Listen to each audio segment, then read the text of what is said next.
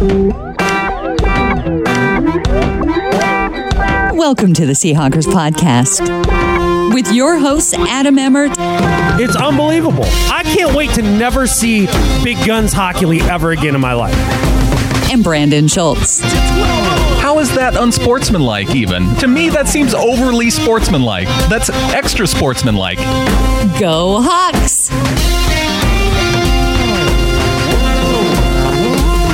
On a quest to own the West, yippee-ki-yay, we make the ground shake.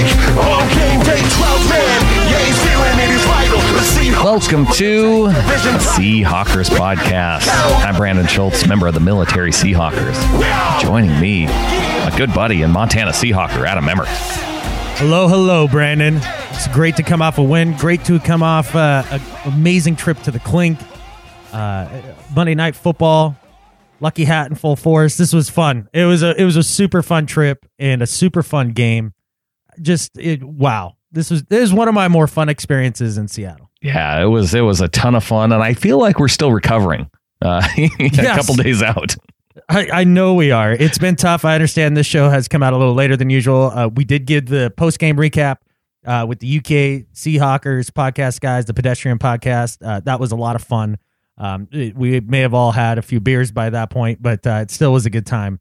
I think you can usually judge it's a good beer to catfish ratio for the shows. There it is.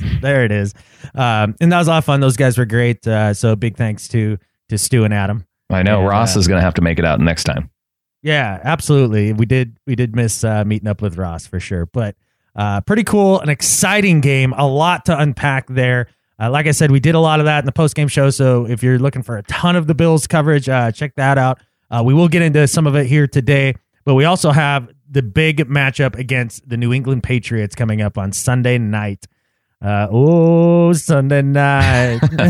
Here it comes, Brandon. This is it. This is one of the biggest games of the year, and it's coming up against the Patriots. We have to go on the road, but it's a primetime game. They don't stick us with one of those 10 a.m. Pacific starts, so nope. We don't have an excuse this time. This is prime time. This is the time of the night where the Seahawks perform their best, and they give us the Patriots. So now the Patriots are coming off a bye, and I'm sure because we did get a call from Dave Bloomquist that we'll have to play. I'm sure he'll get into that as well. I'm sure he will. Yeah. So we'll get into that. We mentioned with the Pedestrian podcast guys, Tremaine Pope back in Seattle, added to the practice squad. White after smoke last week. Yeah, white smoke coming from the VMAC. So that was happy to see. And but one thing, I think after this week of elections, people probably not interested in anything we have to say about politics. They get that other places. They don't come here for that. But unfortunately, thanks to Bill Belichick, we do have to talk politics on the show, and we will explain why. Yeah, it'll be small, I promise, because we all are a little shell-shocked, this week. Not with the result per se, just more with the whole proceedings and everything that's been coming up to it the last couple of weeks. And I'm over it, man. I'm over it. I don't really care. I'm ready to talk ball, man. That's what I'm saying. It's time to talk football. That's what people tune in for. And man, what a great day, though, that was Monday night. Got to hang out with a bunch of listeners of the show, Ross and Aaron, Roe and Jeremy, Jay, all the other people from the Military Seahawkers tailgate that we hung out with there. Man, and not only that, and Kevin was there as well. Right, Kevin showed up for Sunday night. And good to run into him. And then the Military Seahawkers, our tailgate there was catered by Morton's. They had actually won a Morton's tailgating competition to where the local Seattle Morton's came and like put out a huge spread for all the military folks there. It was amazing. Holy smokes, was it amazing. And I was not familiar with Morton's before this, the steakhouse, that sort of thing. They had some delicious food. In fact, and this might sound weird, the best deviled egg I have ever had in my life. Oh my goodness, those deviled eggs! Why, Brandon? Why were there was bacon in it, and bacon makes everything bacon. Because when life gives you lemons, you don't make lemonade. You kick at the balls and you demand something better, like bacon. Because bacon's delicious. It was awesome. It was. They were incredible, and all the all the chefs that they brought down and the folks there. That was a good time. Holy smokes. It was a fantastic time. Special thanks to the Military Seahawkers for allowing us to come and hang out at the event and everybody that was there. Pretty cool. But well, speaking of food, Adam, people are probably wondering. They're wondering about Michael in San Diego and yes. whether or not he had breakfast this week before the game. I'm on pins and needles, man. Like I think it's time to find out what Michael did for breakfast. Michael's breakfast. Here's an email from Michael in San Diego. Even though it was a Monday night game, I stepped up for the 12s, and all I can say is that breakfast was amazing. These down-to-the-wire games, though, are a different story altogether. I don't think I need to discuss with my doctor whether my heart is healthy enough for breakfast. I think I need to discuss whether my heart is healthy enough for Seattle Seahawks football games. During the 3 hours of every game this year, I think my dog and I are aging at the same rate. Offense is making huge steps in the right direction. We still have some issues to address, but hopefully the train is back on the tracks. Keep up the great work on the show. From Michael.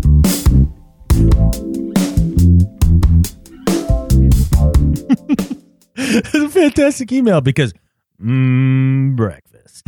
Yeah, all right. Well, I'm glad Michael was able to step up and do his part to ensure a Seahawks victory.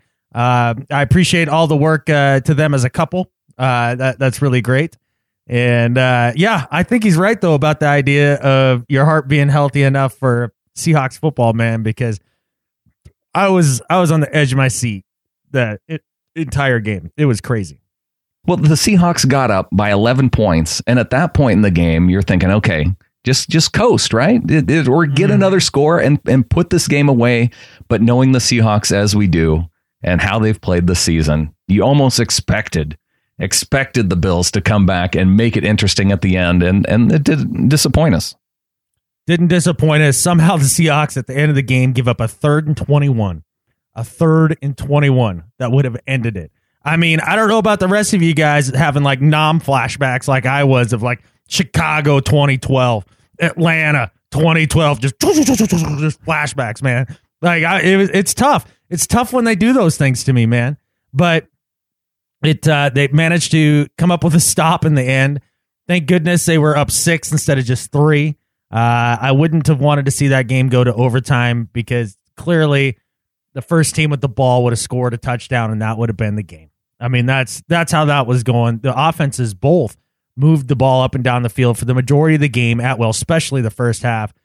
And we saw Russell Wilson finally look like Russell Wilson again. And the knee brace smaller. The ankle tape's been off for a couple weeks. And I don't know what the scoop is with the pectoral thing, but I think I'm done wringing my hands about it. Guy looked like he can, just hose it down the field at any given point. There's some sexy deep balls involved. There was, and one of them in particular, and we didn't play the highlights when we were talking to the guys with the Pedestrian Podcast, but one of the main highlights came right at the beginning of the game, a sexy deep ball to leading wide receiver, Doug Baldwin. Graham wings on the left side, play fake, Russell's going to throw deep. Hey, I'm Russell Wilson, and I throw a sexy deep ball. Got a man, Doug Baldwin, chasing down the middle. He's got it to the 5-yard line.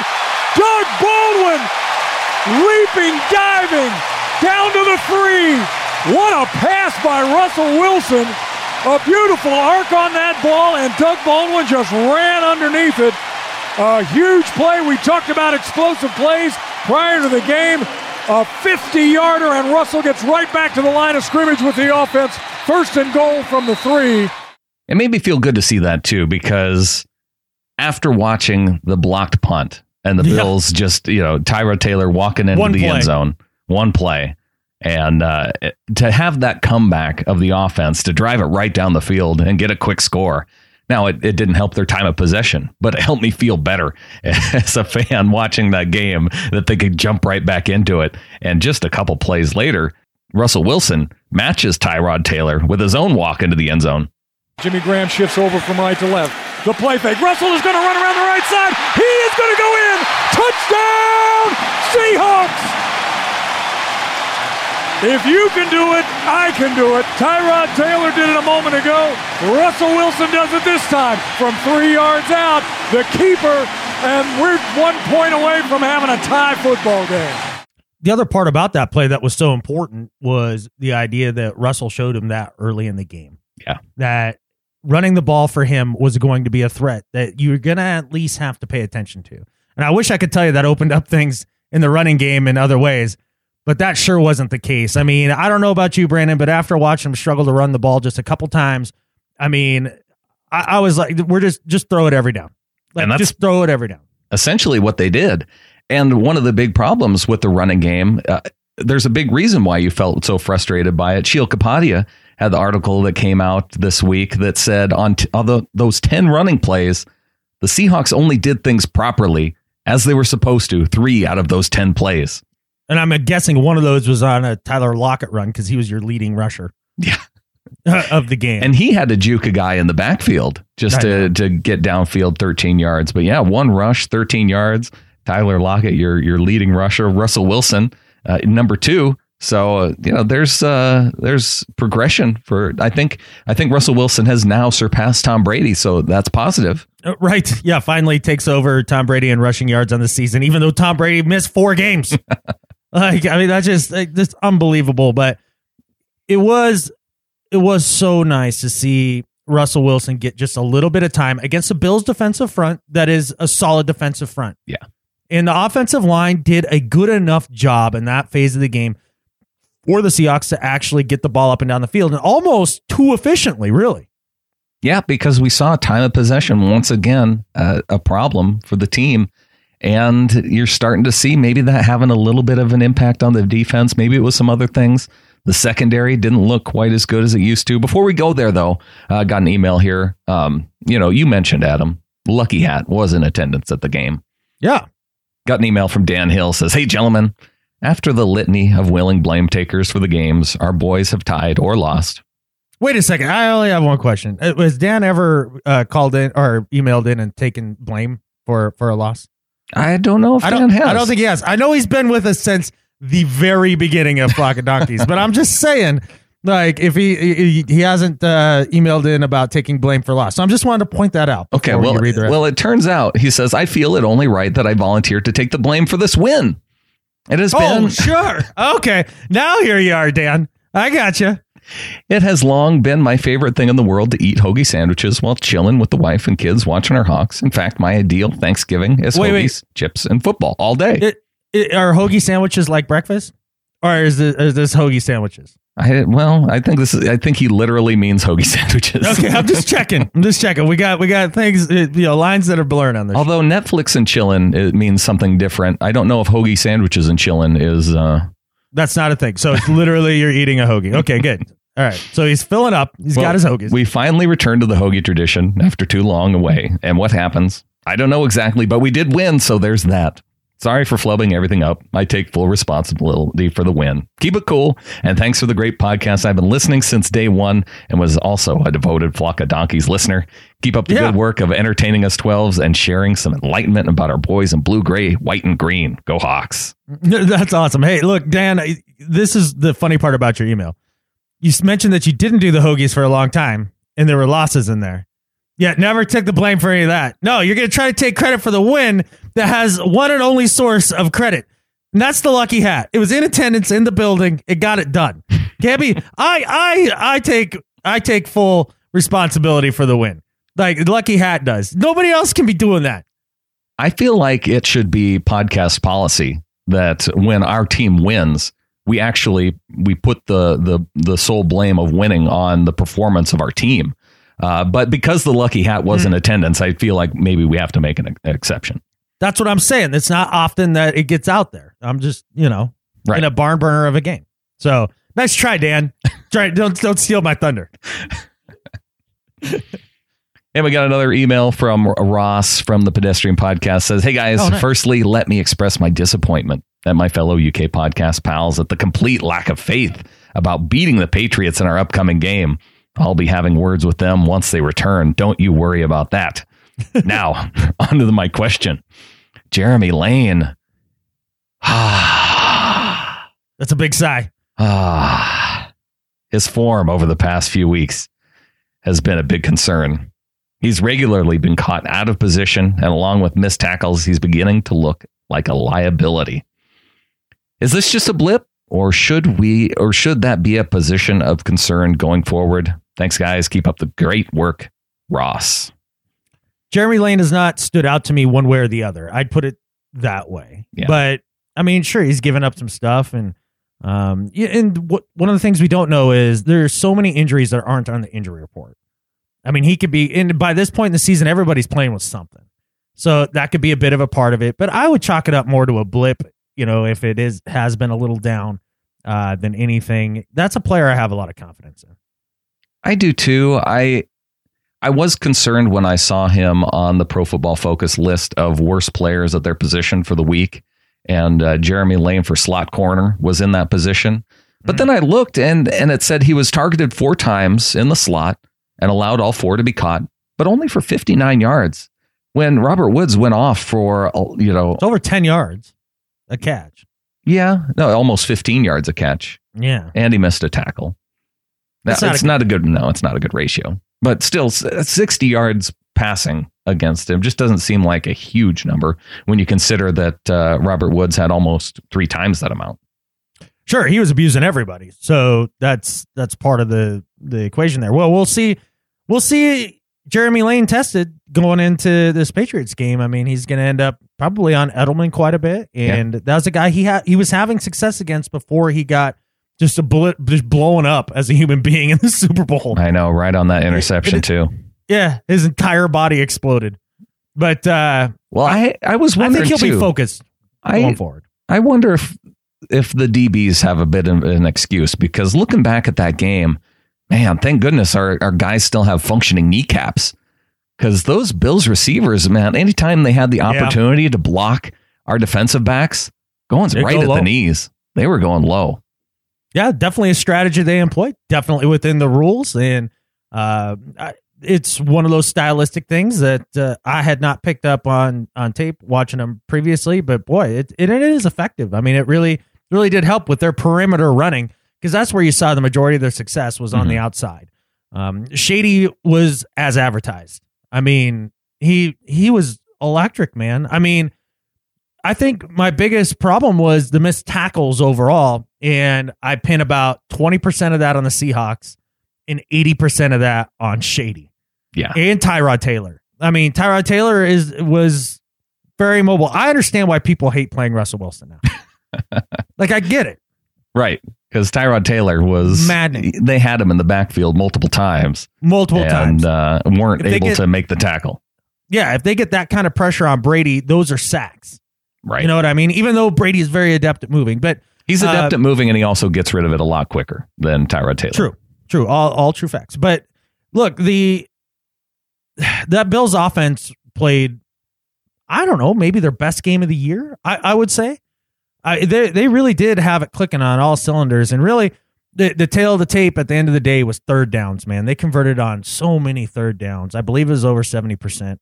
They converted on like 5 for 5 of their 3rd and 1s, or 6 for 6, something like that. Holy smokes. Anyways. Yeah. And so when we talked about the time of possession a little bit earlier, we mentioned that the offense was able to move the ball, have drives, not many 3 and outs and that sort of thing. Well, you would think that would help even up time of possession, but this time in this game, this week, it was on the defense when it came to time of possession. They just couldn't get off the field. It's not that the Seahawks wouldn't do anything with the ball when they had the ball. They just couldn't get off the field. And that's been something that's been problematic for the last 3 games. And it's going to be the biggest, I promise you, it'll be the biggest thing Chris Richard and company focus on after this game. Yeah, I hope so, because the defense coming up, this is going to be a tough game. And we keep alluding to it, but I want to keep going back to... Yeah, I want to stay in the Bills game a little bit. Let's stay on the Bills game a little bit. I want to talk about the play that everybody's talking about, and that ended the first half. And part of it was because, right after the game, you didn't have a chance to really digest everything that you see in the media. And you knew that it was going to be talked about, but maybe not to the extent Although it seems like every Monday Night Football game, there's controversy. And if it involves the Seahawks, it's going to be talked about all week. And it's going to result in a win. So those are great games to me. Exactly. Right. Those are all great games. As long as it turns out great for us. But you mentioned the fact that it was a good thing it didn't get into overtime because the coin flip would have decided it. And it turned out to be an important part of the game that Dan Carpenter didn't make that field goal. And there were so many things as part of that series that went wrong. And one really that isn't being talked about much that I want to bring up. But, just to lay things out for everybody who saw it, Richard Sherman, he did jump offside. Yep. Now, the one thing that I keep hearing about is this idea of unnecessary roughness with the kicker and him continuing to go after the whistle. And yet I didn't see where the whistle was blown in relation to when he stopped. And we did see that Richard Sherman did get fined for the play, about $9,000, mm-hmm. I think was reported. So appearances. That's for appearances. It seems that way, doesn't it? It absolutely does. There's no way that the league looks at that and says that that's a finable offense because, first off, I have seen one video where somebody timed up the audio with Sherman, the close-up of him, kind of going in where you see him really getting putting his hand on the ball. And the whistle came after he had touched the ball. So I just don't understand. Like you said, he played through the whistle. The officials made really no blatant movements to call the play dead. So he was doing his job. I mean, he's playing within the rules. And, one of the things I've heard which I believe in is, I'm sorry, Richard Sherman knows the rules better than you. You know what I mean? And the other thing that's not being talked about is the fact that Dan Carpenter aggressively decided to kick Sherman right in the body. That was kicker aggression, man. I mean, like an aggressive, a male with too much aggressing is what Dan Carpenter looked like out there. We know what we should do with them. We know what we should do with males with too much aggression. Exactly. Thanks, Kayla Carpenter. Dan Carpenter's wife knows. Yeah. Well, that's what I'm saying, man. The kicker attacked Richard Sherman out there. No fine for Dan Carpenter. How does Dan Carpenter not get fined for kicking Richard Sherman? Look, man, it's just all about perspective. This league hates the Seahawks, clearly.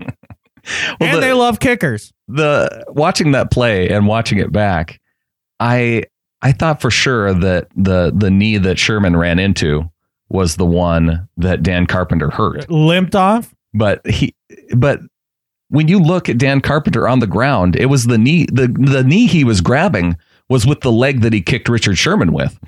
Right. Which makes me wonder, why don't you just stop kicking? If if a guy is that close to blocking the field goal, why not stop? Well, yeah. I mean, how many times? I don't know. I guess I just wouldn't be like, dum-da-dum, I'm just going to run it into. Maybe he was like, screw it, I get a free shot and I'm going to boot this dude. Yeah, kind of like Aaron Rodgers with the free touchdown pass. You're just gonna go for it with the field goal kick.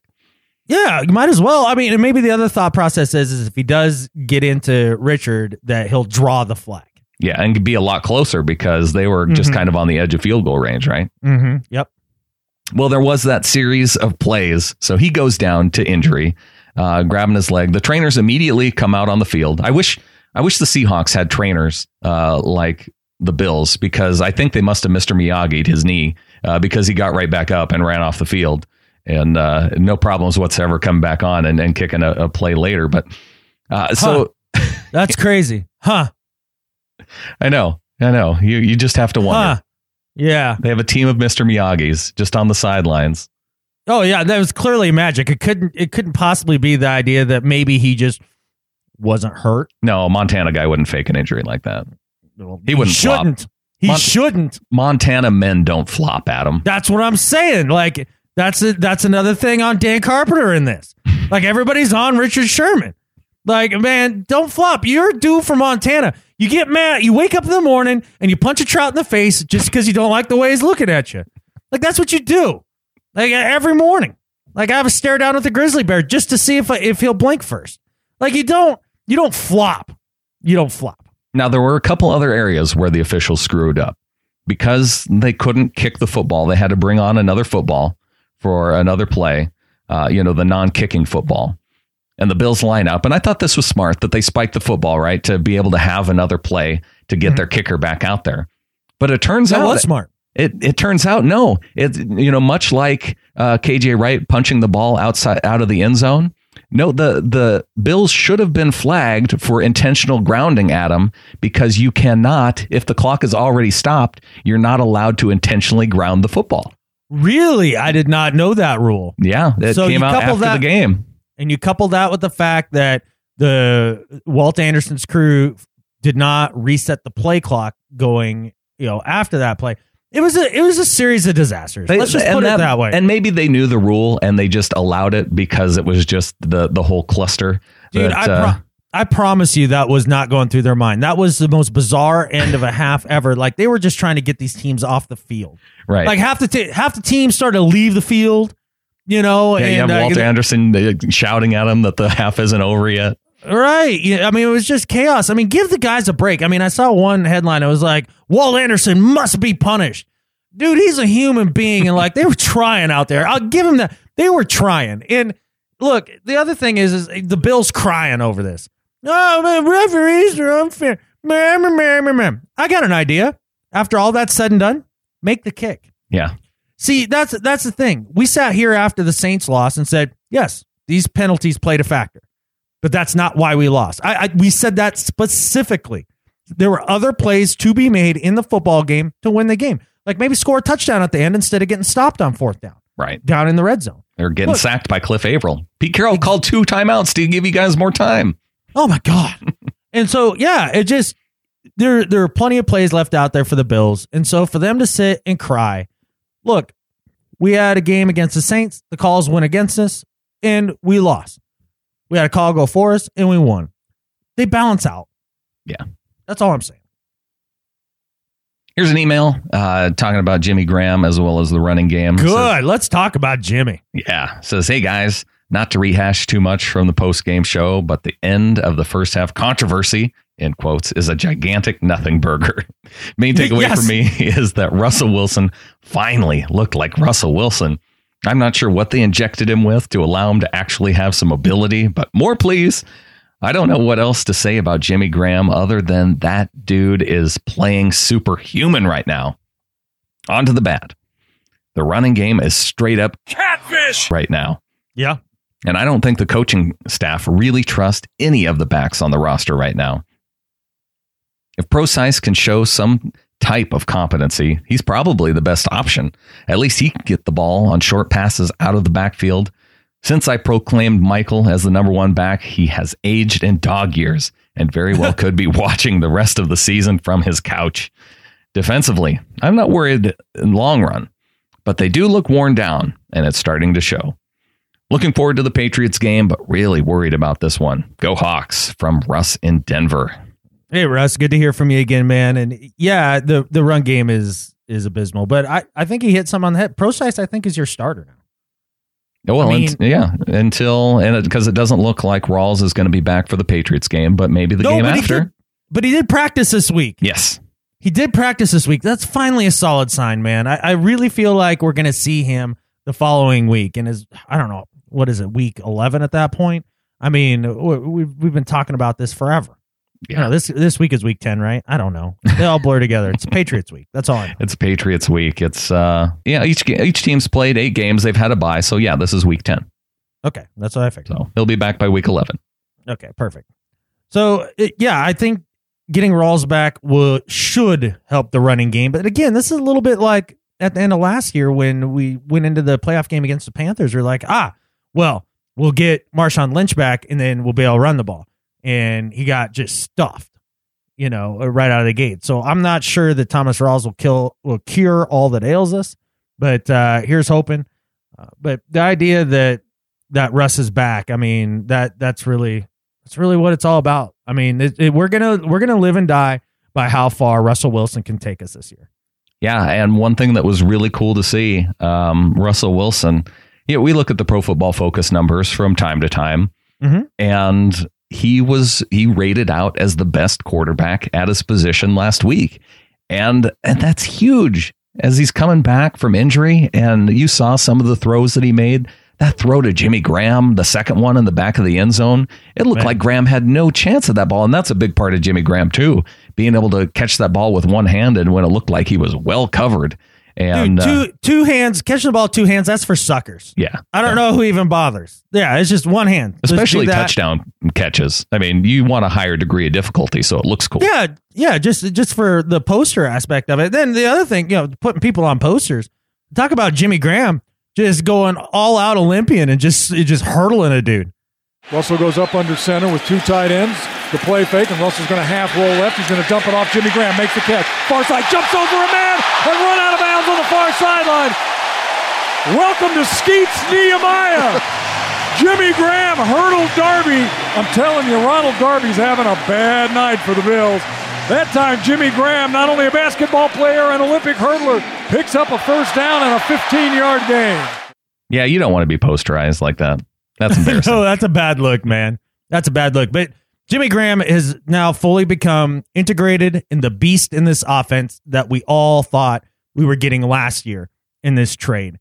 And for the first time, I feel like one of these big blockbuster trades that the Seahawks have made to increase the level of talent in the receiving corps has finally paid off. Like, it feels like it's finally paid off. And he's got enough games now on that knee to where I feel confident in it. Mm-hmm. And clearly he does. I mean, hurdling dudes, are you kidding me? Right. Like, I mean, it's unbelievable. And he is such a huge key part to this offense. And it's allowed us to take a little of the pressure off Tyler Lockett as he continues to work back in to being healthier. And it's been a giant benefit that way, because if we would have been relying on just Baldwin and Lockett as our number one threats, I mean, it would have been tough with Lockett with the knee injury. Yeah. So, for sure. I mean, Jimmy Graham's been a saving grace, and I think I can finally say with confidence, trading Max Unger in a first-round pick was worth it. Well, especially when you have Justin Britt playing at the top level of his position at center. Right, exactly. Yeah. So, Brittle pancakes for everyone. I'm not willing to believe that they planned it that way, but I will accept that it worked out that way. Sometimes life gives you happy mistakes, Brandon. And Jimmy Graham, going back to him, I think he's got to have comeback player of the year locked up already. Yeah, could be that. You could see Brady with that too. Yeah, that doesn't count. He will get votes for that. You know he will. Well, he's going to get votes for MVP, but MVP right now, looking at Pro Football Focus did their mid-year awards, and guess who they have as their MVP? Oh, probably Tom. Russell Carrington Wilson, MVP. No way. I think that's deserving. I mean, you look at where the Hawks are in the standings now and have a nice lead in the NFC West. I'm not going to say commanding. It's a nice lead. Mm-hmm. It's a great start. Considering all the injuries that he's played through, considering the offensive line that is the worst in pass protection, the worst in run blocking. I mean, he has been an absolute magician in the one steadying hand on the offensive side of the ball. I mean, it's hard. You almost want to make the defense MVP. You know what I mean? But it's always going to be an offensive player. It's always going to be a quarterback. And out of everybody in the league, I don't know anybody who's meant more to his team to this point. Well, they do have Brady down as offensive player of the year, but listen to this facts, logic, and reason where it comes to Russell Wilson, because when we hear that, I think it's it's important to point it out. They say Monday Night Football made up my mind on this choice, with Russell Wilson bolting from the pack to earn the midseason MVP award at the last gasp. It's a tight race with multiple players having strong cases, but what Russell Wilson has been able to do, given his offensive line's quote-unquote protection, not to mention with an injured ankle, has been ridiculous. He currently sits fourth in Pro Football Focus's quarterback rankings with a grade of 87.9, but the Seahawks hold the lowest pass blocking grade as a unit in the entire league. And only 4 QBs have been under pressure at a greater rate than Wilson, 38.1% of his dropbacks. His performance on Monday night was a perfect example of how his play has mitigated that pressure, putting the ball in the air early to the right spot and allowing his receivers to go and make a play before the pressure arrives. Man, they really summed it up. I mean, that's been the way that Russell Wilson has put the offense on his back this year. I mean, it really is. I mean, give him a cape because he's Superman. Like it's pretty amazing. I can't believe. I can't believe it's just it's been so fun to watch him progress throughout his career and now be a guy that we look at and we can legitimately say is an MVP caliber quarterback. Yeah, and looking at the stats too, Russell Wilson 51 wins, the most. He's up there with the most wins in a quarterback in his first 5 seasons. He's behind Joe Flacco and Matt Ryan, but he still has 7 games left in the season. So he could lose 2 games and still tie with or pass. Yeah, he could lose 2 games and tie with Matt Ryan for that lead through 5 years. It's surprising that you bring up Matt Ryan in that stat. He did play on some solid teams for the first 5 years of his career, but also because Matt Ryan's another guy that you look at and could say is in that MVP discussion. Yeah, he was actually the runner-up in Pro Football Focus. They gave the runner-up award to Matt Ryan. So, all right. Yeah, and when you look at the offensive line, I think we should talk just quickly, before we move on to the Patriots, quickly about the offensive line. I looked at Pro Football Focus, and none of the guys along the offensive line were ranked as the worst. I guess so. Silver linings. Okay. Silver linings. But let me pull this up, because I feel like we need to look at just who at left tackle should be ashamed of themselves. Ronnie Stanley, Baltimore Ravens left tackle, graded out 27.0. He had a sack, a quarterback hit, 3 quarterback hurries, and wasn't great in the run game, according to them. Ronnie Stanley, he's been playing left tackle for a good portion of his life. Yeah. George Fant has played 2 games. And ranked higher than him? And ranked higher. So take that for what it's worth. That's... You're trying to get me to say something nice about Fant. And you can say that he looks good in his jersey, man. He does. And he was better than Ronnie Stanley on the field this last week. Fantastic. I guess that's a step in the right direction. I don't know. What is it? The Malcolm Gladwell rule that you have to have 10,000 repetitions at anything in your life to become a master at it? He'll be retired by the time he gets to 10,000 repetitions. That's what I'm saying. He would have had a full Walter Jones type career and be retired. Yeah. He's never going to get there. George Fant can physically, like his body, and just because of time, cannot master his position per Malcolm Gladwell. Exactly. Well, Adam, what do you say? So upside, hooray. Complete upside. Nothing but upside, in fact. Right. What do you say we move on and talk about this matchup with the New England Patriots coming up on Monday Night Football, Adam? It's Sunday Night Football. It's one of the nights.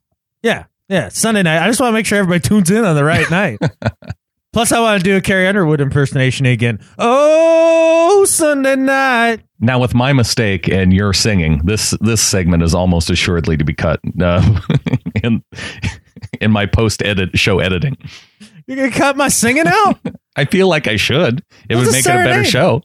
What? I cut things to make it a better show, Adam. Right. And you take out the unintentional comedy of my singing, and it's maybe not a better show. You might be right. Unintentional comedy is pretty funny. That's all I'm getting at. All right. You know what also is awesome is the intentional overall feeling from the media and the narrative coming from the media about how the Seahawks are hopelessly outclassed in this game. And while my first reaction seeing this come up on the schedule and knowing how the season has progressed up to this point and where the team is currently, I was a little worried. But then as I started to kind of dig into some stuff, this mighty Patriots team isn't the unbeatable juggernaut that they are advertised to be. They have chinks, they have weaknesses, and they happen to match up with a few of our strengths. Whatever you're about to say, I'm still not sure you could convince me to not be worried going into this week. The Seahawks are 7.5 point underdogs, and that's significant because this is a team that does not lose by 7 points. In fact, going into their fourth quarter, they have a long record going back, I believe, until it was in 2011 was the last time that the Seahawks weren't in the lead or within a score in the fourth quarter of the game. You have to go all the way back to the Steelers when they lost 24-0 in 2011. I remember that game. That was an ugly game. Yeah, that was an ugly game. But that's how long it's been since the Seahawks have gone into the fourth quarter and not been within a score of winning. Right. That gives you some... Look, I'm not saying not to worry. The Patriots are, right now, seemingly the best team in football. They're seemingly the most complete. I'm not telling you not to worry. I want to give you a little confidence. Because there's one thing... When you look at a matchup that doesn't seem favorable to you, and we haven't had to do this often as Seahawks fans over the last 4 or 5 years. I mean, we've walked into pretty much every game thinking we're Shaft, basically, and we're going to kick the butt out of anybody. We're going to kick their butt. So we're going to kick the butt out of them. I think I like that better. Tried to self-correct there too.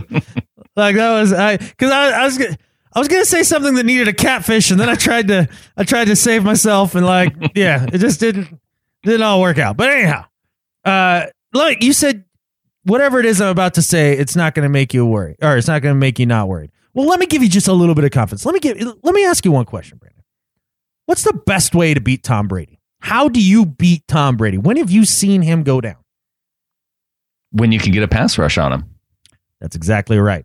You get in Brady's face, you collapse a pocket, and then you make it tough on him, a la the AFC Championship game this last year against the Broncos, and he'll still make some plays, no doubt, but they are not the unstoppable juggernaut when you do that. The Seahawks this year are second in the league when it comes to sacking the quarterback. The Patriots, as far as allowing sacks, 21st in the league. That's the bottom third of the league. That's not, they actually give up more sacks than you might think. This Seahawks pass rush has a real chance. This defensive line that we have, even without Bennett, is still very deep. Frank Clark is playing out of his mind, man. Even without Bennett, that's the part of this that I'm having the hardest time with, is the fact that the Seahawks are without Michael Bennett. Man, if we could have Michael Bennett for this game, it would absolutely increase our chances. Absolutely. But the idea is that there's still enough there to make some noise. There really is. And I'm telling you, Frank Clark could have a huge game or a big game this week. And I really think part of our success hinges on his performance throughout this game. He's going to be the other guy that comes and brings pressure that we're going to need, because we all know Cliff, the housing commissioner, Averill, is going to be building more houses after this game. He's been literally unstoppable the last few weeks. Holy smokes, no kidding. He's up there with the league lead in sacks, and the dude who is leading the league with the Bills, who we just played, they're going into their bye week. So this could be the chance for Cliff Averill to make it to the top of the league, and I would love to see him do it against Tom Brady. Everybody in Haiti would too. Free houses for everyone. Like that's what they're all hoping for there. But let's talk a little bit about. Well, while we're on defensive line, I think another guy that we're going to be looking for is Cassius Marsh. Okay. And I was a little bit worried about Cassius going into this week initially, because he had all his magic card decks stolen. Where is card decks magic? What's magic about? Magic the Gathering, the card game. What do you mean the Gathering? The card game? Have you ever heard of the card game where the people play? They have the magic deck. And that sounds like it's cheating if it's a magic deck. It's the name of the game, Adam. The name of the game is Magic? Yeah, Magic the Gathering. That's what it's called. Have you never heard of this? Why is it Magic the Gathering? Do you I don't get this. No, I've not heard about it. That is the title of the game. Okay. I know you're not in the Pokemon Go thing. I feel like this is probably, similar crowds. Maybe I don't know. I don't know anything about it. But it's a popular trading card game. And so it's trading cards. You collect the cards, but you can play games with the cards. It's not just like baseball cards where you collect the cards. Oh, it's not? It's also a game. It's a strategic game. Huh. Okay. Fine. I don't know anything about it. So, but he lost his magic decks. Well, he had a bunch of them in his backpack, and he tweets out. He asks people that whoever stole them, he's going to give you 2 tickets to the next home game if he gets his cards back. Wow, well, these are valuable. They're important to him. I bet it was Bobby Wagner. Because he likes, he probably stole them pretending to be a Ninja Turtle. I don't know, but apparently they got stolen out of his car. and his car window smashed, and he was pretty disappointed about it. And he had the names of every single one of these decks and tweeted them out. And but the cool thing is, Adam, is that the maker of the game, Wizards of the Coast, they saw Cassius Marsh's tweets, and they responded, and they met up with him. They kind of replaced what, and maybe even more so, of what he lost. So kind of a cool thing.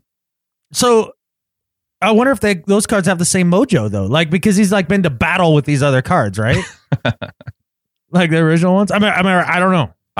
It's important to me to know that Cassius Marsh was having a down week, and that so his head's going to be right for this Patriots. His head's going to be right now, thanks to the makers of the game, Wizards of the Coast. It's very cool. Thank God. I didn't know what the keys to this game were. Now I know it was Cassius Marsh's magic cards. Right. Okay. Maybe let's talk about some things that are within this universe that are maybe not magic, like third down percentage. Because this is my biggest thing when I look at this game is in Brady and the Patriots and our defense, and it's going to be flat out third downs. And the thing about it is that the Patriots are good on third down. There's no doubt about that.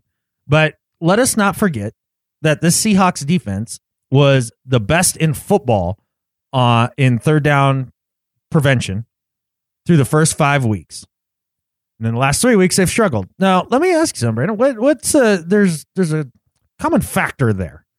Like, there was a player that we had and then a player that we didn't on the defense. And his name is Cameron Chancellor. Cam's back for this game. Cam means so much to this defense. One of the big reasons they've struggled on third down is the lack of Cam. And McCray's filled in fairly well. I'm not trying to kill McCray at all. Yeah. I'm happy Kelsey McCray is on this team. Thank you, Kelsey McCray. Mm-hmm.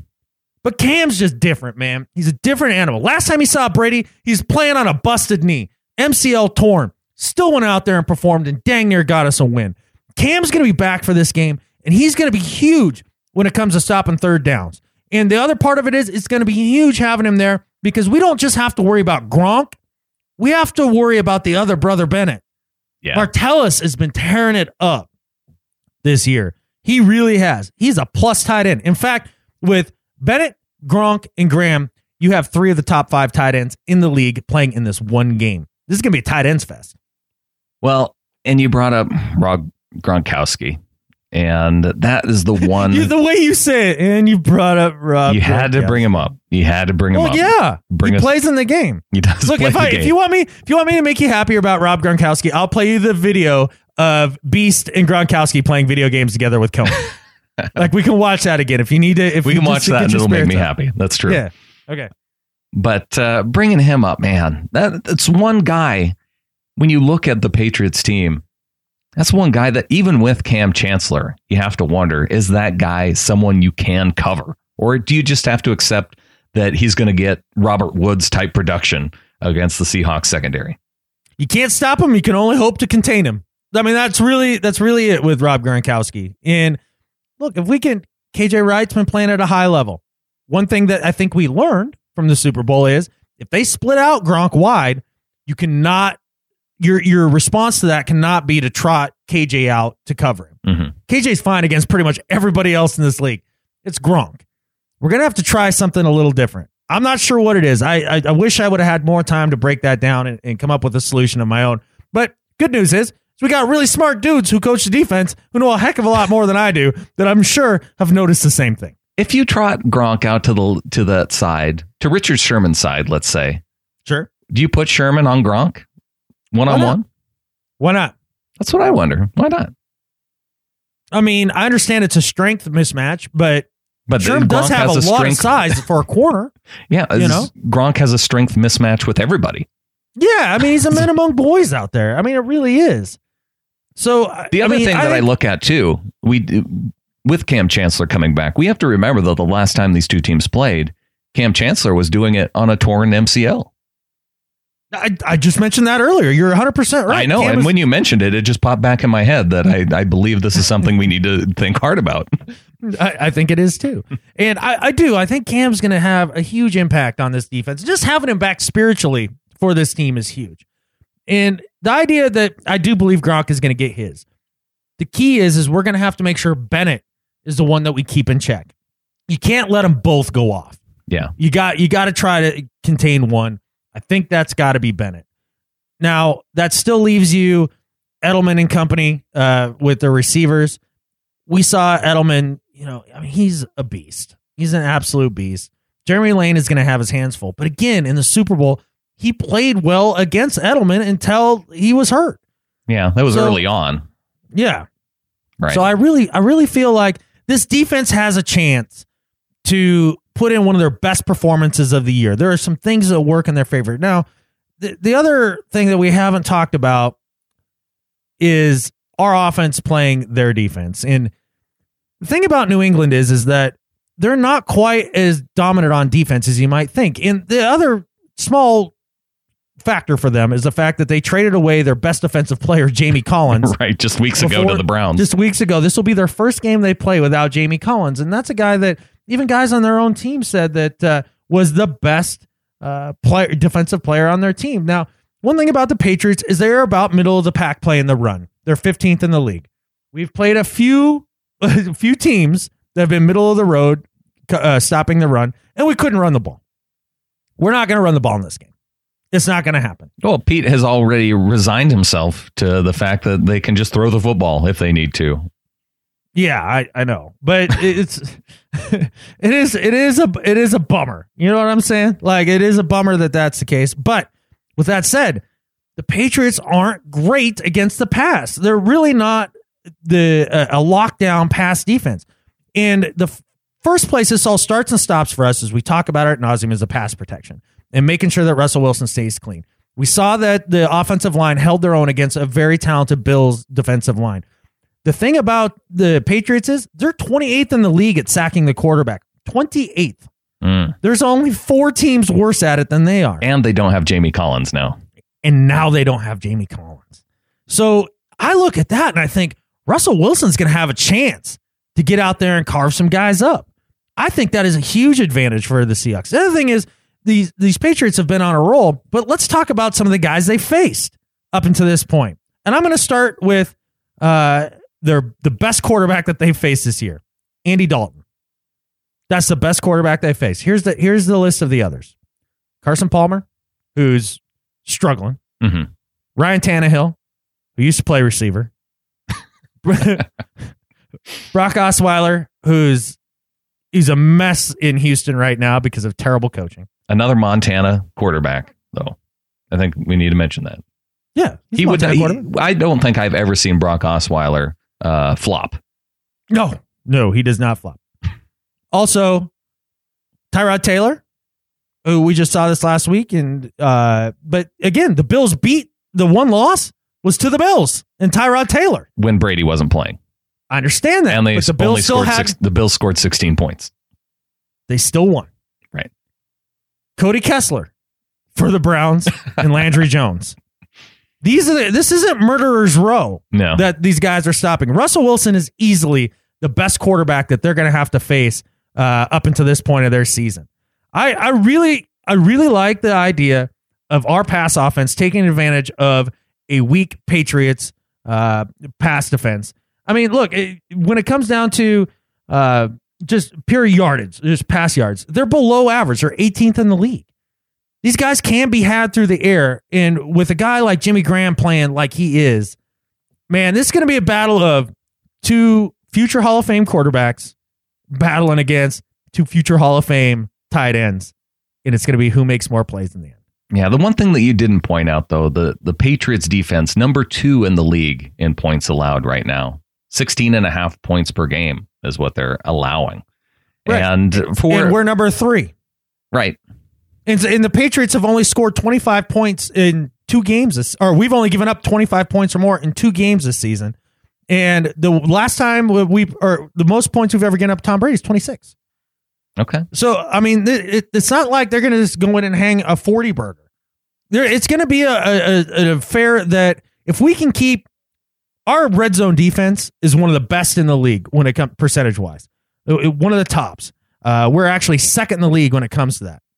Patriots are good on offense of that, but if we can hold them to field goals instead of touchdowns, That's going to be a giant key to the game. Yeah, red zone defense is key. The other thing that I think is really key, and we don't talk about this very much, and especially considering, all about the ball, Coach Carroll and turnovers. Mm-hmm. But this Seahawks team has won plenty of games where they've lost the turnover margin.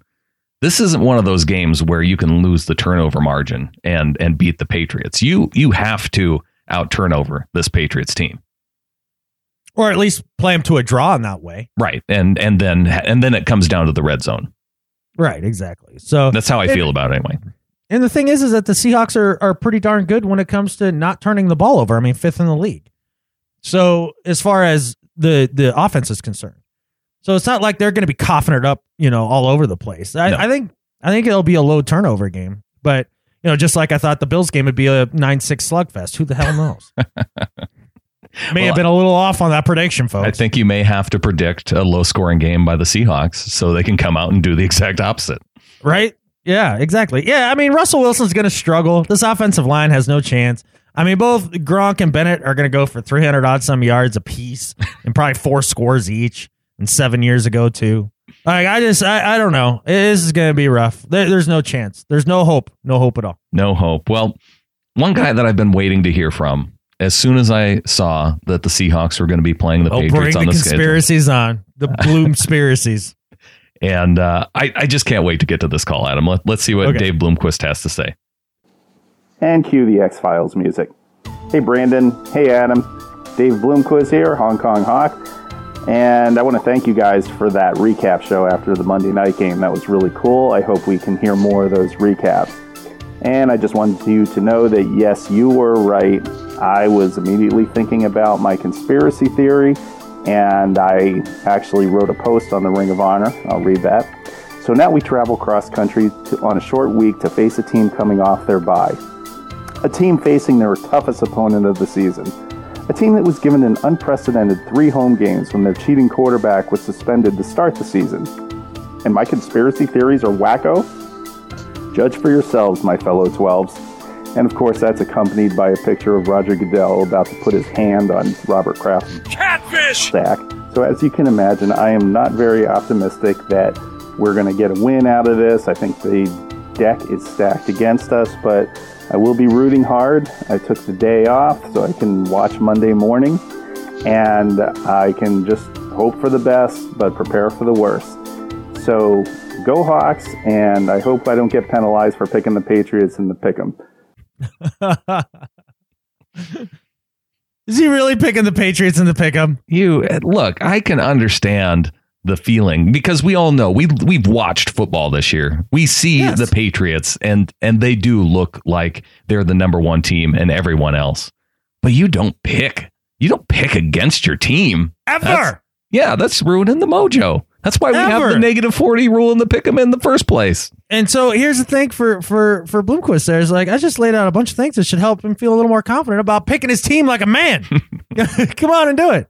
Now, look, the idea that they give the Patriots a bye right before we're going to travel out there and all that. Yeah, is that an advantage? Yes. Is it something the league sits down and thinks about? Maybe. I don't know. It's a lot like whining about the officials to me. Yeah, those are the circumstances. Maybe it goes against you. Maybe it goes for you at times. But at the end of the day, you got to make the plays and you just got to go out there and win. That's it. There's no, it's excuses. That's what those sound like to me. It's excuses. Go out and win. As to why you're going to go and pick the Patriots in the Pick'em League. Man, and for Dave, such a Patriots hater too, to be on board with that. Oh, see, he'd feel so dirty. It was, say if he won that pick and did that like that, right? He'd have to shower for 3 days. Yeah. I mean, that couldn't come off. That'd be tough. Right. That'd be tough. And I don't know if they allow you that much water in Hong Kong. Going back, the Seahawks prime time record, 16-3-1 is their prime time record under Coach Carroll since 2010. 16-3-1 in prime time games. Yeah, that sounds a lot like 17-3-1 to me. I like it. Yeah. I don't know. Look, I'm not going to sit here and lie to you guys and be like, Hawks are going to win this game hands down, no problem. Look, this is going to be a battle. They do have a chance. They have a very solid chance. They have a significant chance. And these are guys that their entire careers have been told no. Russell Wilson was told no. Sherman was told. I mean, you guys all know the stories. 2 first-round draft picks on this roster. There's not a lot of guys that came into this league high on the hog that are starters for this team. This team always plays its best when it's doubted the most. When they're told they can't. When they're told they're too small. They're not good enough. Their defense is tired. They don't have Bennett. You don't have Rawls. Tom Brady is killing the league. He's going to take over everything. Man, that is a recipe for success for the Seahawks, man. You give them that narrative. Give them that bulletin board material. I promise you, these guys are going to come ready to freaking play. Well, with that, let's take a break. Come back after the break. Let's hear what Clinton Bonner has to say about his segment this week and 3 in, 3 out. On this week's 3 in, 3 out, it's the return of the sexy deep balls versus sexy Rexy's Bills. We know who came out on top, but what were the nooks, the crannies, and one-handed grabsies that made it so? Why are we talking Mount Rushmore, and did we observe a big-time lane violation? You're gonna have to read this week's article written exclusively for the Seahawkers podcast. Thanks to Clinton Bonner. Definitely check out 3 in, 3 out at Seahawkerspodcast.com/3i30. And if you want to contribute, make sure you hashtag 3i30 with either an in or an out. And Clinton Bonner will be following those throughout the game.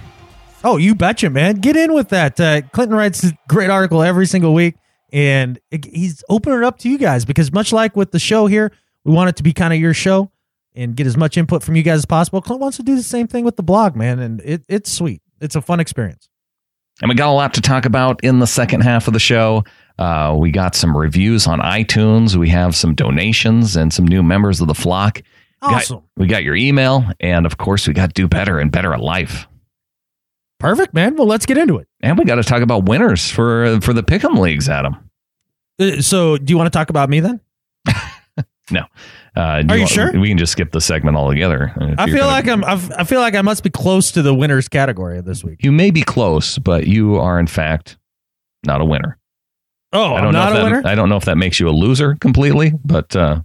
Well, I like how you softened it for me. So my little, if I were a millennial, I wouldn't cry about it. That's nice. No, you can call me a loser. I can take it. Okay. I know you can. Yeah. I'm a Gen Xer. Hey, someone who's not a loser. Congrats to Washington State's new lieutenant governor and listener of the show, Cyrus Habib, Adam. Okay, I know we said we would be politics free, and I don't know anything about Cyrus's politics. I don't, because I don't live in Washington. But I know he's a good dude, and he listens to the show. He's a fellow 12. He's a good dude, and so I'm really excited for him. I hope it's everything that it's cracked up to be, and that sounds like a lot of responsibility, so good luck, dude. Well, more than I'd want on my plate. Yeah, no kidding. But in the spirit of bipartisanship, Adam, I'd also like to congratulate any of our other listeners who won their election this week. Yes, yeah. If you happen to be in a position of power, let us know. I mean, it would be kind of nice. Kind of nice to know. We would congratulate you on the show, just like we did Cyrus. Exactly, and not to expect any favors in the future whatsoever. All right. Well, let's look down the leaderboard of our Seahawkers podcast Pick'em League. At the top, Easley Street, number 1, ahead by 40 points. Man, I know. He can't being on top, man. Easley Street's been putting it together, week in, week out, solid. I mean, give him credit. That's some consistency. I know. I think when you pick a solid name like that, it probably helps propel you into the mojo. Helps, man. The mojo helps. You got M Jelly 20 at 1,120 points, and then followed up in third place, tied between the Drop Bears and DMK 555. Awesome, man. You guys are killing it, but I'm not far behind at 980. I'm closing in. And the weeks have been strong, week in, week out. And I made awesome picks this week. You were up there pretty close. Yeah, but 40 this week? No, I'm talking about this upcoming week. We just recorded the pick show, man. And I made awesome picks. Awesome picks. This week's going to be good for me. Oh, you're talking about this upcoming week. Yeah, dude, I made awesome picks. They're going to be great. Well, you can't get any awesomer than Roden Kelly Sr. This last week. 220 points. Holy hell, seriously? The leaderboard. Is that a perfect week? That's what you get when you pick a perfect week. Who was that again? Roden Kelly Sr. Looks like the username is. Oh, well, fantastic. I hope they're so proud right now. A button pops right off their shirt. Well, you know what I'm going to do? I don't know that I've seen a perfect week yet. We haven't seen a perfect week. And so what I'm going to do, email in, or I will look down the list of those who have submitted their usernames. And Roden Kelly Sr. gets to choose between a pair of the Seahawks uniform pants that we ordered at the beginning of the season, or trousers. I was going to say, not pants. Yeah. Exactly. Yeah, I know. You say pants, and they start wondering People about lose their underwear mind. and things. Yeah. Yeah. But either that or a Dangerous Wilson poster. Ooh, good prizes. And well deserved, man. With the You pick a 220 perfect week, you get a prize. That's all there is to it. Yeah. I'm impressed. But that lets you know, like, you pull off a perfect week, you could make up some huge points on people. Oh yeah, 220 points. Holy smokes! That's surprised massive. We're not seeing them up in among the leaders after a week like that. That is huge. Maybe they went to AutoPick for a week or something. I don't know. Well, looking over at the Seahawkers Podcast Patron League, and we do prizes in this one every single week. I need to get these sent out here shortly too. And that reminds me, stickers, Adam. I have started sending out stickers. I sent out the first batch today. Yeah, absolutely. That's fantastic, man. And the Easley Street leading up this league as well. The Drop Bears right behind, and followed by Rawls Out, Balls Out in third place. Ooh, man. All right. Kind of the same names we hear week in, week out. They're sticking up there. They're generally good at picking, it seems like. I guess. All right. I'm going to start looking back at their picks just to see. I'm just curious. And the leader of week 9 in the Seahawkers Podcast Patron League, Montesnix, with 160 points. I bet you that's a Montana resident. It could be. I'm just guessing. Yes, if that is you and you got 160 points in our Seahawkers Podcast Patron League, make sure and send us an email or hit us up on the website. Go Hawks at Seahawkerspodcast.com or any other way through the website at Seahawkerspodcast.com. And so to get into the Pick'em League, though, that's pretty easy to do. If I'm not, or the Patron League, that's easy to do. Like, if I'm not mistaken. I mean, really all you got to do is you go to patreon.com and you find the Seahawks Podcast and you donate. What is it? Like, it's a lot of money. I know it's an absorbent amount of money per month we ask for to participate in the kind of, I guess, premium league. I guess you'd always put it. $3 a month gets you into $3 a month. I know. Are you $3 out now? That's highway robbery. We're trying to get rich off this podcast. Clearly, we're a couple of just money grubbers, man. Like that must be it. It must be. That's the only explanation. Yeah, I mean, not the fact that we have to pay for the prizes or anything. But. Oh no, we're greedy, man. Like, we do this to hear ourselves talk because that's fun, and to feel like a big deal and to make tons and tons of money, and then run for president. Man, we're almost to step 1 of that plan. Hear ourselves talk. Well, we've started we've got that part down. Mm-hmm. But yes, you can go to getintheflock.com and join there. See, we've made it even easier because spelling Patreon is too difficult. Just go to getintheflock.com. You betcha. And like I said, we're sending out stickers. And there were some people who did just that this last week. Yes. Number 1, Aaron Lane. He'll be getting stickers in the mail here soon. Not with this first batch, but as soon as we get through the next batch. And then we have a couple new Ring of Honor members. Jeremy Minor, he moves up. And we hung out with Jeremy. He sat 2 seats away from him at the football game this weekend. Jeremy's awesome, dude. Him and Rode, it was fantastic for me to finally get to meet them both face to face. Yeah, and that was my first time meeting Jeremy too. We've talked to Ro plenty of times, or I have. Yeah. And then also another person that we met at the game, John Tisdale. Well, you met I've met John down at the San Francisco game last year in Santa Clara. Yeah, but the first time I got to meet John, really great dude. I know I keep saying that, they're really great people, but that's the thing. This community, it's full of really great people. It's amazing. And he will be joining the Ring of Honor as well. Speaking of great people, we have an executive producer for this week's show, Adam. Executive producer? Okay. When you donate $100 to the show, you get executive producer credit for this episode of the show. All right. Episode 131. So who do we take our marching orders from this week? Radu Margarant. He will be giving us some, wow, man. And maybe marching orders for the show, for the next show, but just an incredibly generous donation. Thanks, Radu. That is huge. Can't thank you enough, man. Like when you hear amounts like that, I mean, we're talking like $3 a month. And when somebody's like that generous, it's just like, wow. Yeah. It covered our gas out to Seattle, essentially. It really did. And it makes those trips doable for me. That's for sure. But, one thing we talked a little bit about last month about it being Flocktober, to get in the flock. Yeah. Well, this month being November, I figured out what we're calling this month to get more people in the flock, because we need more of you. It's fun having the flock together. Is Mo members. Mo members. Instead of November, Mo members. So you know what we're hoping for this month? Mo members. Get in the flock.com. Let's go, folks. I like it. Well, what do you say we get onto some reviews and email at them? Mm-hmm. Couple of reviews here. First one, a 3-star. This is a real 3-star review, Adam, not the meh ones that we called out Seriously? for before. This is actual 3-star review from TZ Shaw 29. Okay. If you like listening to Seattle Bias, Adam Emmert is a goof. Reminds me of the guys you see at the bar that is a Hawks fan but doesn't understand the game. Seahawks can do no wrong, according to Adam, and this podcast gets old fast. I'm going to listen to the UK podcast. Well, okay then.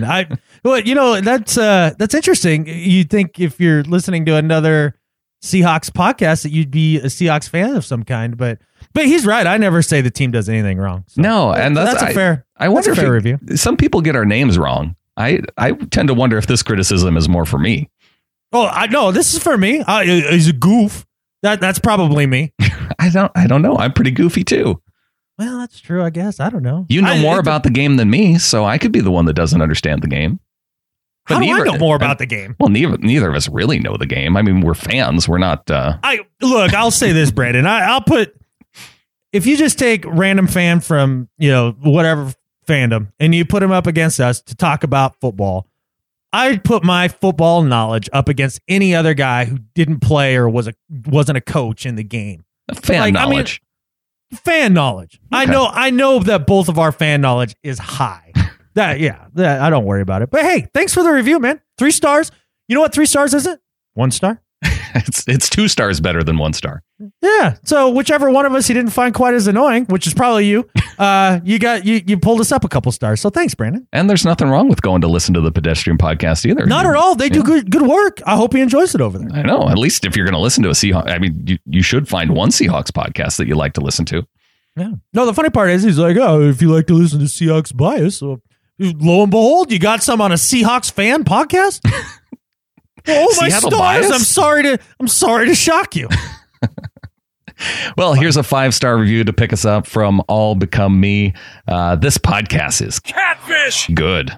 Be careful. This podcast is very addictive. Yeah, it's the heroin we sprinkle into your stream. Mm-hmm. It's what it does. Makes you think the Seahawks can do no wrong. Exactly. But thank you very much for the 5-star review. It is kind, and that's the thing. Is like we have so many that come in that are very positive, and we thank you guys for that. And it's great. And I don't care if it's 1, 3, 5, whatever it is. Hit the review button, man. The more reviews we get, the higher we rise in the rankings. It does help, and it helps other fans find it and decide if they like it or not. I just think it's cool that we got a legitimate 3-star review. Like that's the first one ever. We had to ask for 3-star reviews before. Now we're getting legitimate ones. Yeah, that's fine. I know. I'm into it. Well, Adam, let's get into some email. Okay. I don't know if you get the reference either. I've been drawing out the E on email for a while. I don't remember. Do you remember listening to George Ostrom on KOFI with his meanwhile? I remember George Ostrom, but I do not remember that being his catchphrase. Oh, yeah. The meanwhile. I just remember him catfish about Canadian Border Patrol constantly. Oh. Like he's always getting harassed at the border, like going back and forth. And he's old. He's like he's kind of like Paul Harvey, but he's the Paul Harvey of the Flathead Valley. Of the Flathead Valley. And that was definitely something that we listened to growing up. Well, that's just my little throwback to him because I'm working with him at KOFI. Well, a nod. All right. A little nod to good old G. George. All right. Here's one from Matt from New Jersey. It says, first of all, Thanks as always for everything. The season has been pretty tough so far, but you guys have definitely helped make it easier. To any listeners who aren't subscribed to the All 32 Picks and IPAs podcast, do better. Besides Jared, I refuse to spell it the way he does. Hey, good for you. Good for you. It's a ton of fun, and they get to curse. I don't know about you, but I enjoy a good F-bomb every now and then, and boy, does Adam do a good job with them. Great content. A lot of practice, Matt. A lot of practice. Great content, great laughs, and lots of great information from around the NFL. But back to Hawks.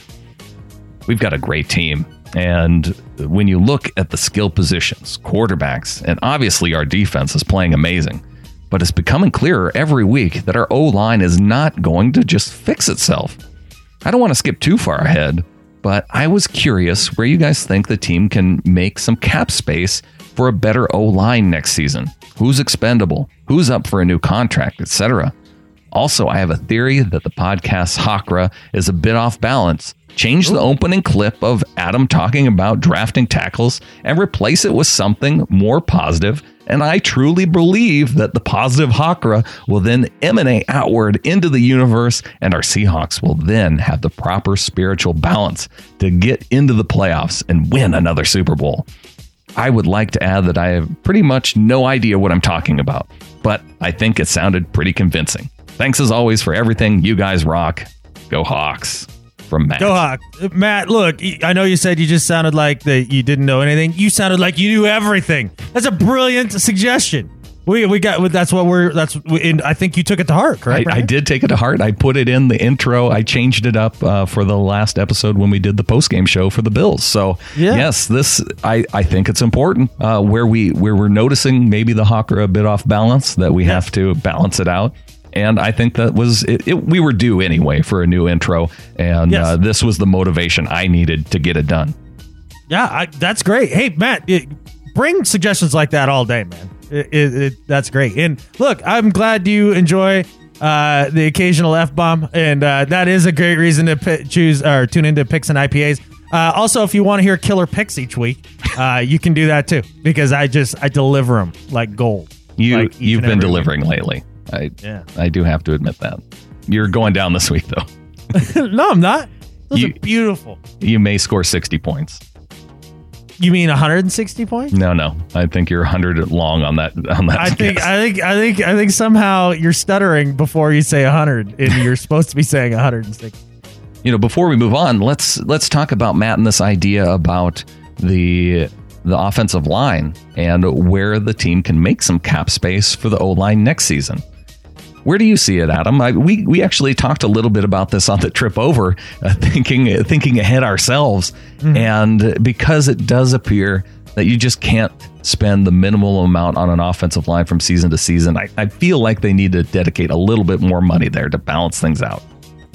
They do. They have to find a way to do that. And we talked, the two guys that really this next offseason that their contracts aren't due up, but they're due for extensions via the precedent that Schneider has set with the 3 years play on your deal and then get re-up, is either Bennett or Cam. And look, when everybody was killing Bennett about the idea that he wanted more money and everything, this is why right here. He gets hurt.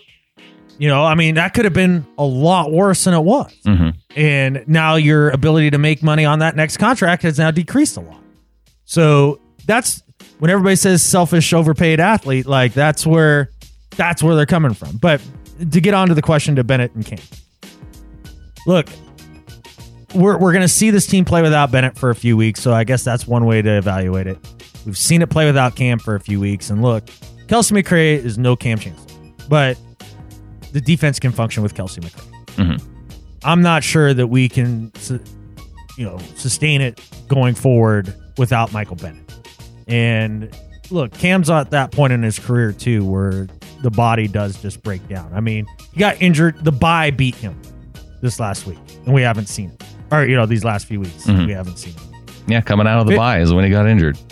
So for me, I trade Cam. I let him go do something. And then I use that money and I sign 3 mid-tier offensive linemen. Right, because Cam does still have 1 year under his contract.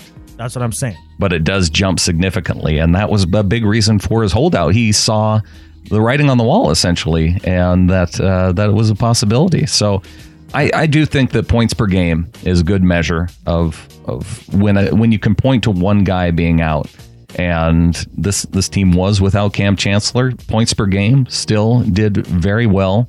And I think it was almost even with historically having Kelsey McRae in there to match up with how many points they're giving up per game. Now, you maybe have to factor in opponents and things, but like you said, competence-wise seems sufficient.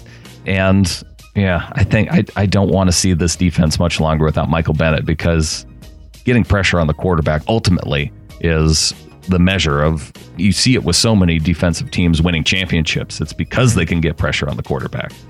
Yeah. No, and you put it in a nutshell right there. So that's my thoughts on it. We'll see what happens. Heck, we might just pay them both and play with 4 offensive linemen next year. Yeah, because that's all you can field. That's all you can field. Uh-huh. I don't think there's a flag for too few men on the field. I don't think there is either, but it does. Your offense would struggle. Who knows? Maybe Russell Wilson can overcome that too. Yeah, well, he can use another challenge. Why not? This is going to be a topic that we carry through the offseason, though, I'm sure. Oh, I'm sure. Here's one from Garrett in Espanola, at Strachan Banks on Twitter. Hey, guys, what a first half. Jimmy Graham is back to being the player we traded our best O-lineman for, and with only one hand, too. Would like to see Adam Moore out of C. Michael, but at least Wilson was lighting the defense up. With the rushing TD, do you think we will still have to listen to Wilson's knee woes? Oh well. Gotta love Carpenter leaving the game, then missing the kick. That's what happens when you try to get away with a soccer-like dive. Exactly. As for the second half, I know that Sherman's INT at the beginning of the third quarter wasn't the same situation, but when I saw the ball in the air going to that back corner and Sherman tracking it, I knew a good outcome would come about. All I could think of was the immaculate deflection. With the exception of some key plays, our defense just doesn't seem like us. Definitely have some work to do.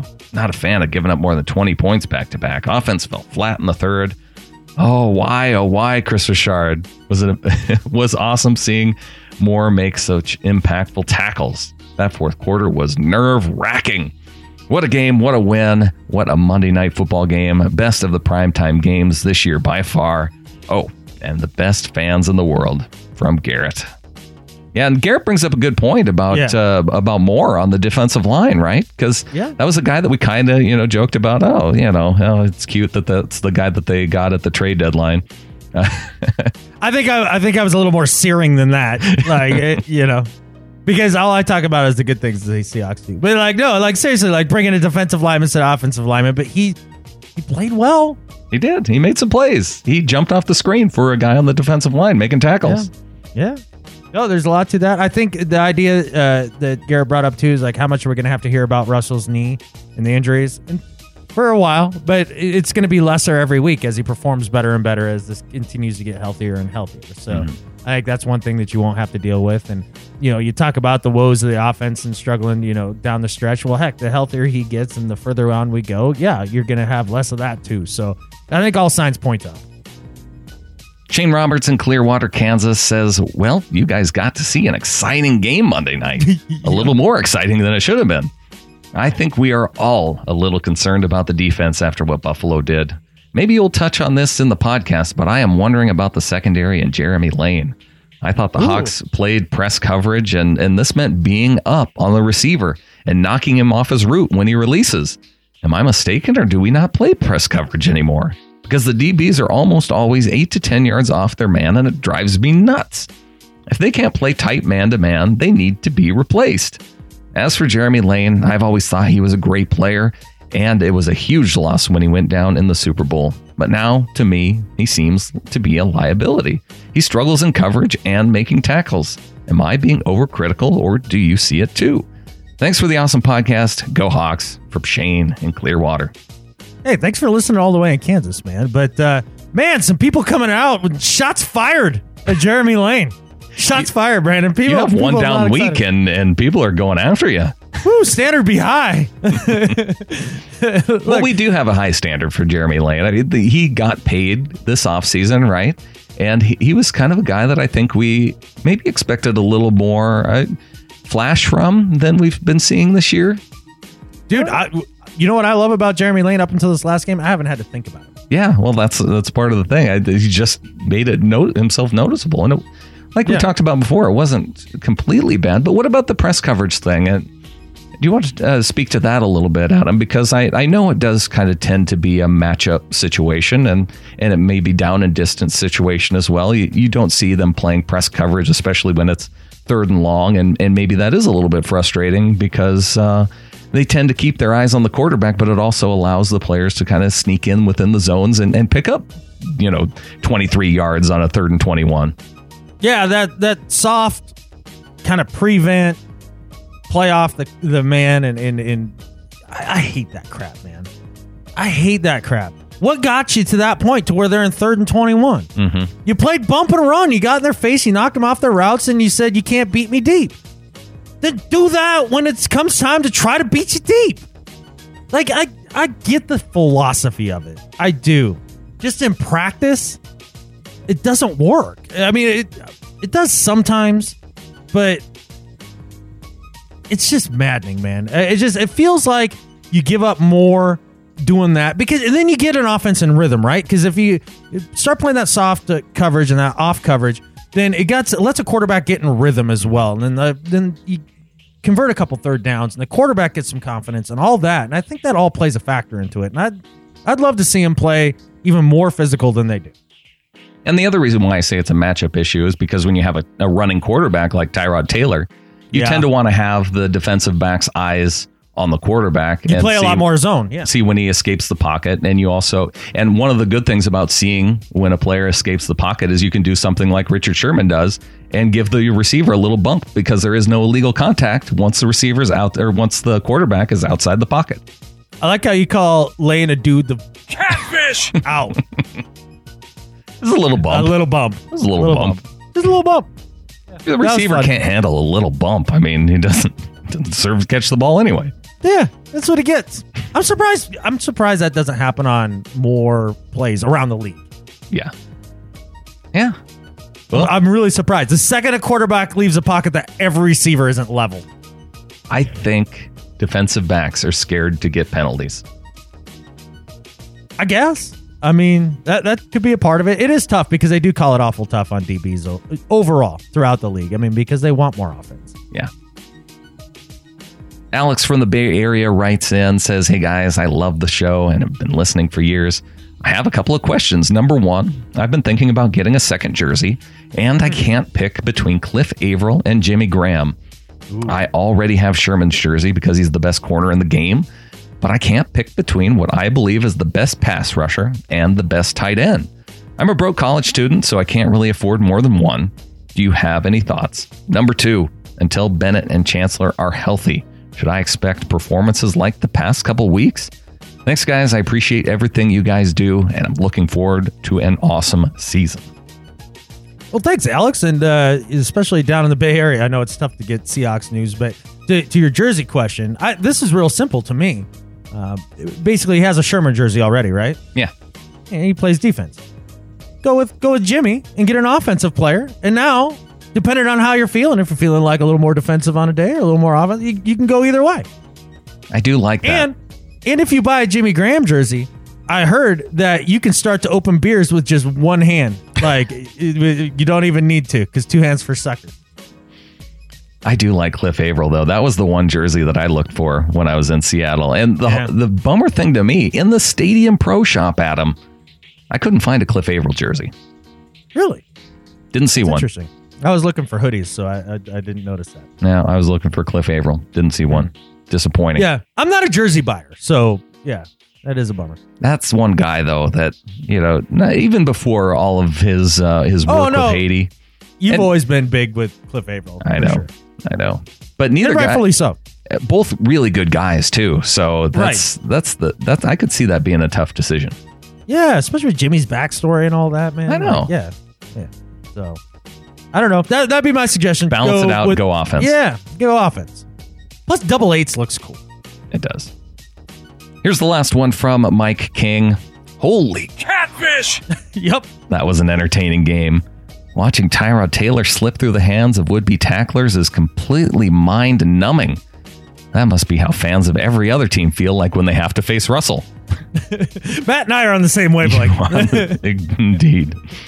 However, Rex, let's dial it back with the trolling a bit. Not only did he name Harvin as the team captain for the game, he also had him wear number 11. Poke the bear much? And look how it worked out for you. Idiot.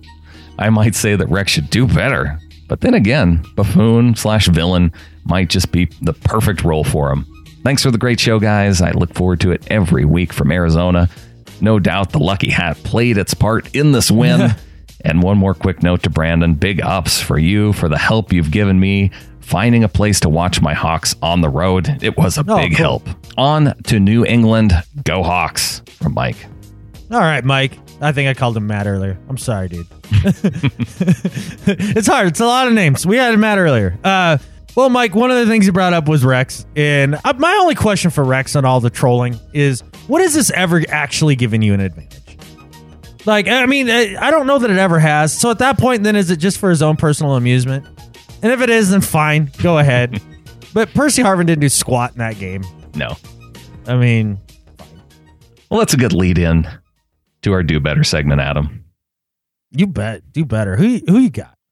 My Do Better this week is for Dean Blandino, Vice President of Officiating for the NFL. Dino Blandino? Dino Blandino. And the reason why he landed on my list this week, it wasn't so much that his comments about Richard Sherman. If he wants to say that if he feels that should be a 15-yard penalty, as the VP of officiating, he can definitely have an educated opinion on the rule book. It seems to me from what I've read is that if you do get your hand on the ball, that the kicker is fair game. But apparently, maybe there's something else that he's looking at as far as it being unnecessary roughness. I don't know. But the fact is, calling out the refs before he even had a chance to talk to them. He was on Twitter during the Monday Night Football game and tweeting out, calling out the refs, saying essentially that they should have flagged Richard Sherman on that particular play. And to be calling out your employees, like you don't usually when you hear things from your boss, it's kind of in a private scenario. Right. You don't want to find out for a couple of days. Yeah. They call you into the office and all that. Yeah. Yeah. You don't want to find out that your boss is calling you out publicly during the game, calling into question your integrity while you are on the field, calling a game as a referee. That to me is really bad form for a guy to be doing stuff like that. And that's how you lose your referees by doing stuff like that. It just, you want to actually talk to them before you give an opinion as the league. Sit them down, say, hey, what did you see here? Because this is what I saw. I want to hear from you. What did you see on this particular play and understand what it was like? Because that's the big criticism that players give a lot of these rule makers, right? Is that they've never played the game. And you don't know what it's like to be reffing a game either.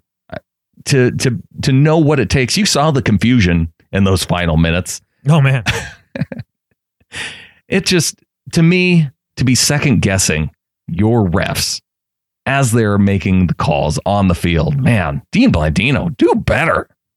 I can't imagine like working in the sawmill and like setting up to grind a wheel with all the equipment, and maybe I mismeasure the wheel the first time or like whatever. And in the middle of it, like having some dude behind my back, like tweeting out, Adam of the Rant doesn't know what the catfish he's doing right now. He's a complete idiot. He screwed this up 3 different ways.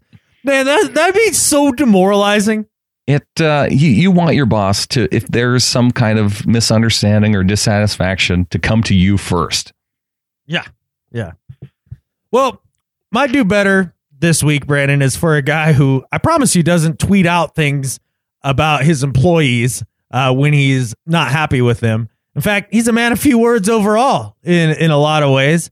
And my Do Better this week is for none other than Bill Belichick. And Brandon, we've got a little clip. Why don't you go ahead and play that? This is when he was being asked about Donald Trump reading a letter saying that Bill Belichick had written to him endorsing him the day before the election. Trump read the letter. Seattle.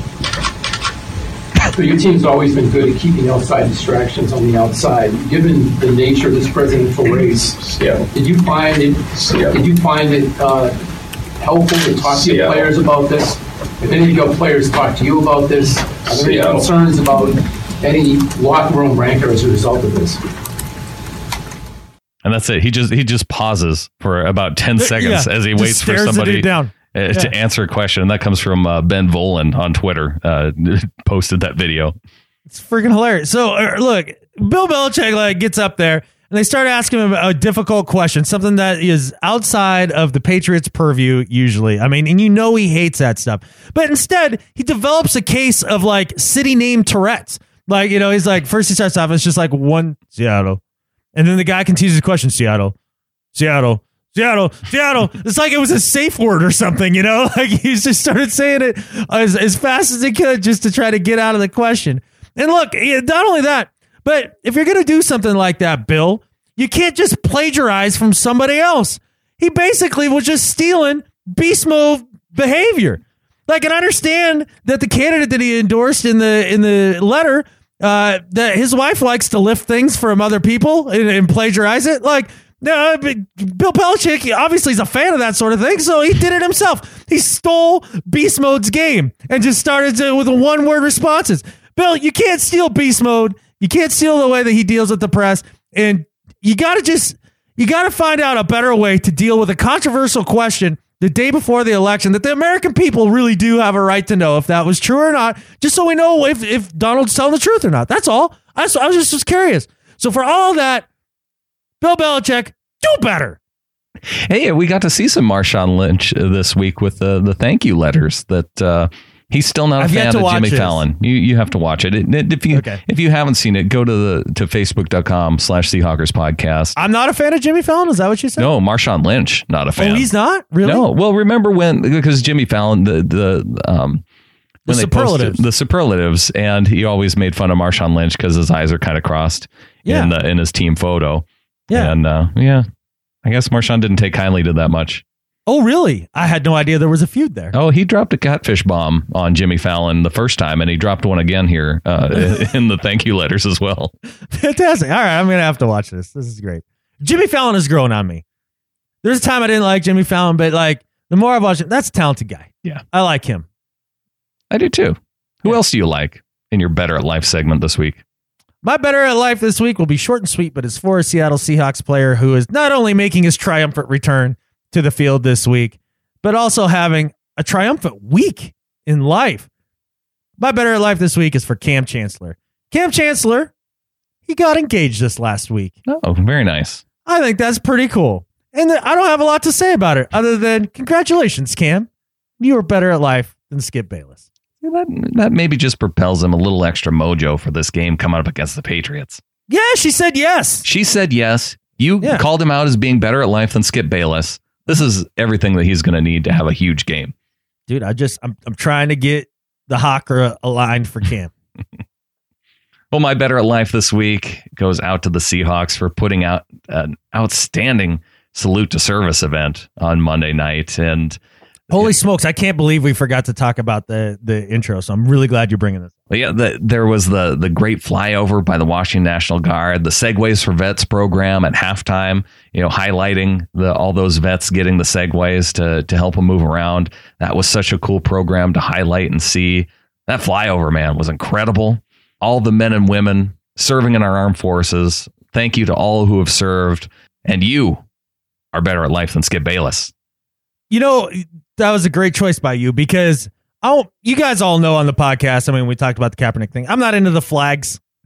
I'm not into the whole pomp and circumstance and all that stuff usually. It's not my thing. Holy catfish! That you said fly over. Yeah. That's inaccurate, Brandon. That was a fly through. They flew into the freaking stadium, through the gaps in the end zones with giant flags dangling from them, right in front of the fans. It was halfway. I mean, it was down past the upper deck, seemingly. I mean, just in the moment. And I didn't expect that either. You could see him hovering, waiting until, and the singer was great too. Like, wait until everything was going to go off without it? I have to say, I love it when military people sing the anthem because they sing it straight. There's no none of the fancy, all the extra things that singers tend to put in. He was money. And then the helicopters came in. They came into our backs because we were in the south end zone, and all of a sudden they just appear like just right through the gap of the stadium. It was intense. The hairs on my neck stood up, man. Like that was so. First, the American flag comes through. Then, if you want to get a sense of it, Brandon put up an awesome video of it. That was one of the coolest things I've ever seen. I was really blown away by that. When they do the flyovers with the Blackhawks, it's cool when they have like the F-18s, the any jet that's really fast. It's kind of cool when they fly over, but you don't get that same experience of when the helicopters come hovering over, and it's very different. It's very cool.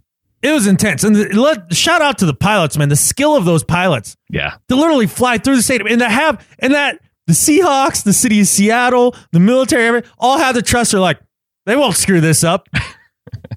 I mean, that'd be a bad day if that went wrong.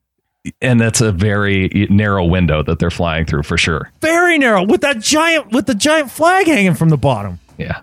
I just couldn't have been more impressed. I'm really glad you brought it up, and you're right. They're better at life to Skip Bayless. And the whole presentation, otherwise, just like you said, they put on a good event. Yes. So, yes, happy Veterans Day to everyone out there. And happy Veterans Day to you, my friend. Oh, well, thank you, sir. Yeah. But anyways, thanks, everybody, for contributing this week. A lot of great emails. We appreciate all of you. Be sure to get in the flock, getintheflock.com. And I think with that, there's only one thing left to say. Go Hawks! Go Hawks!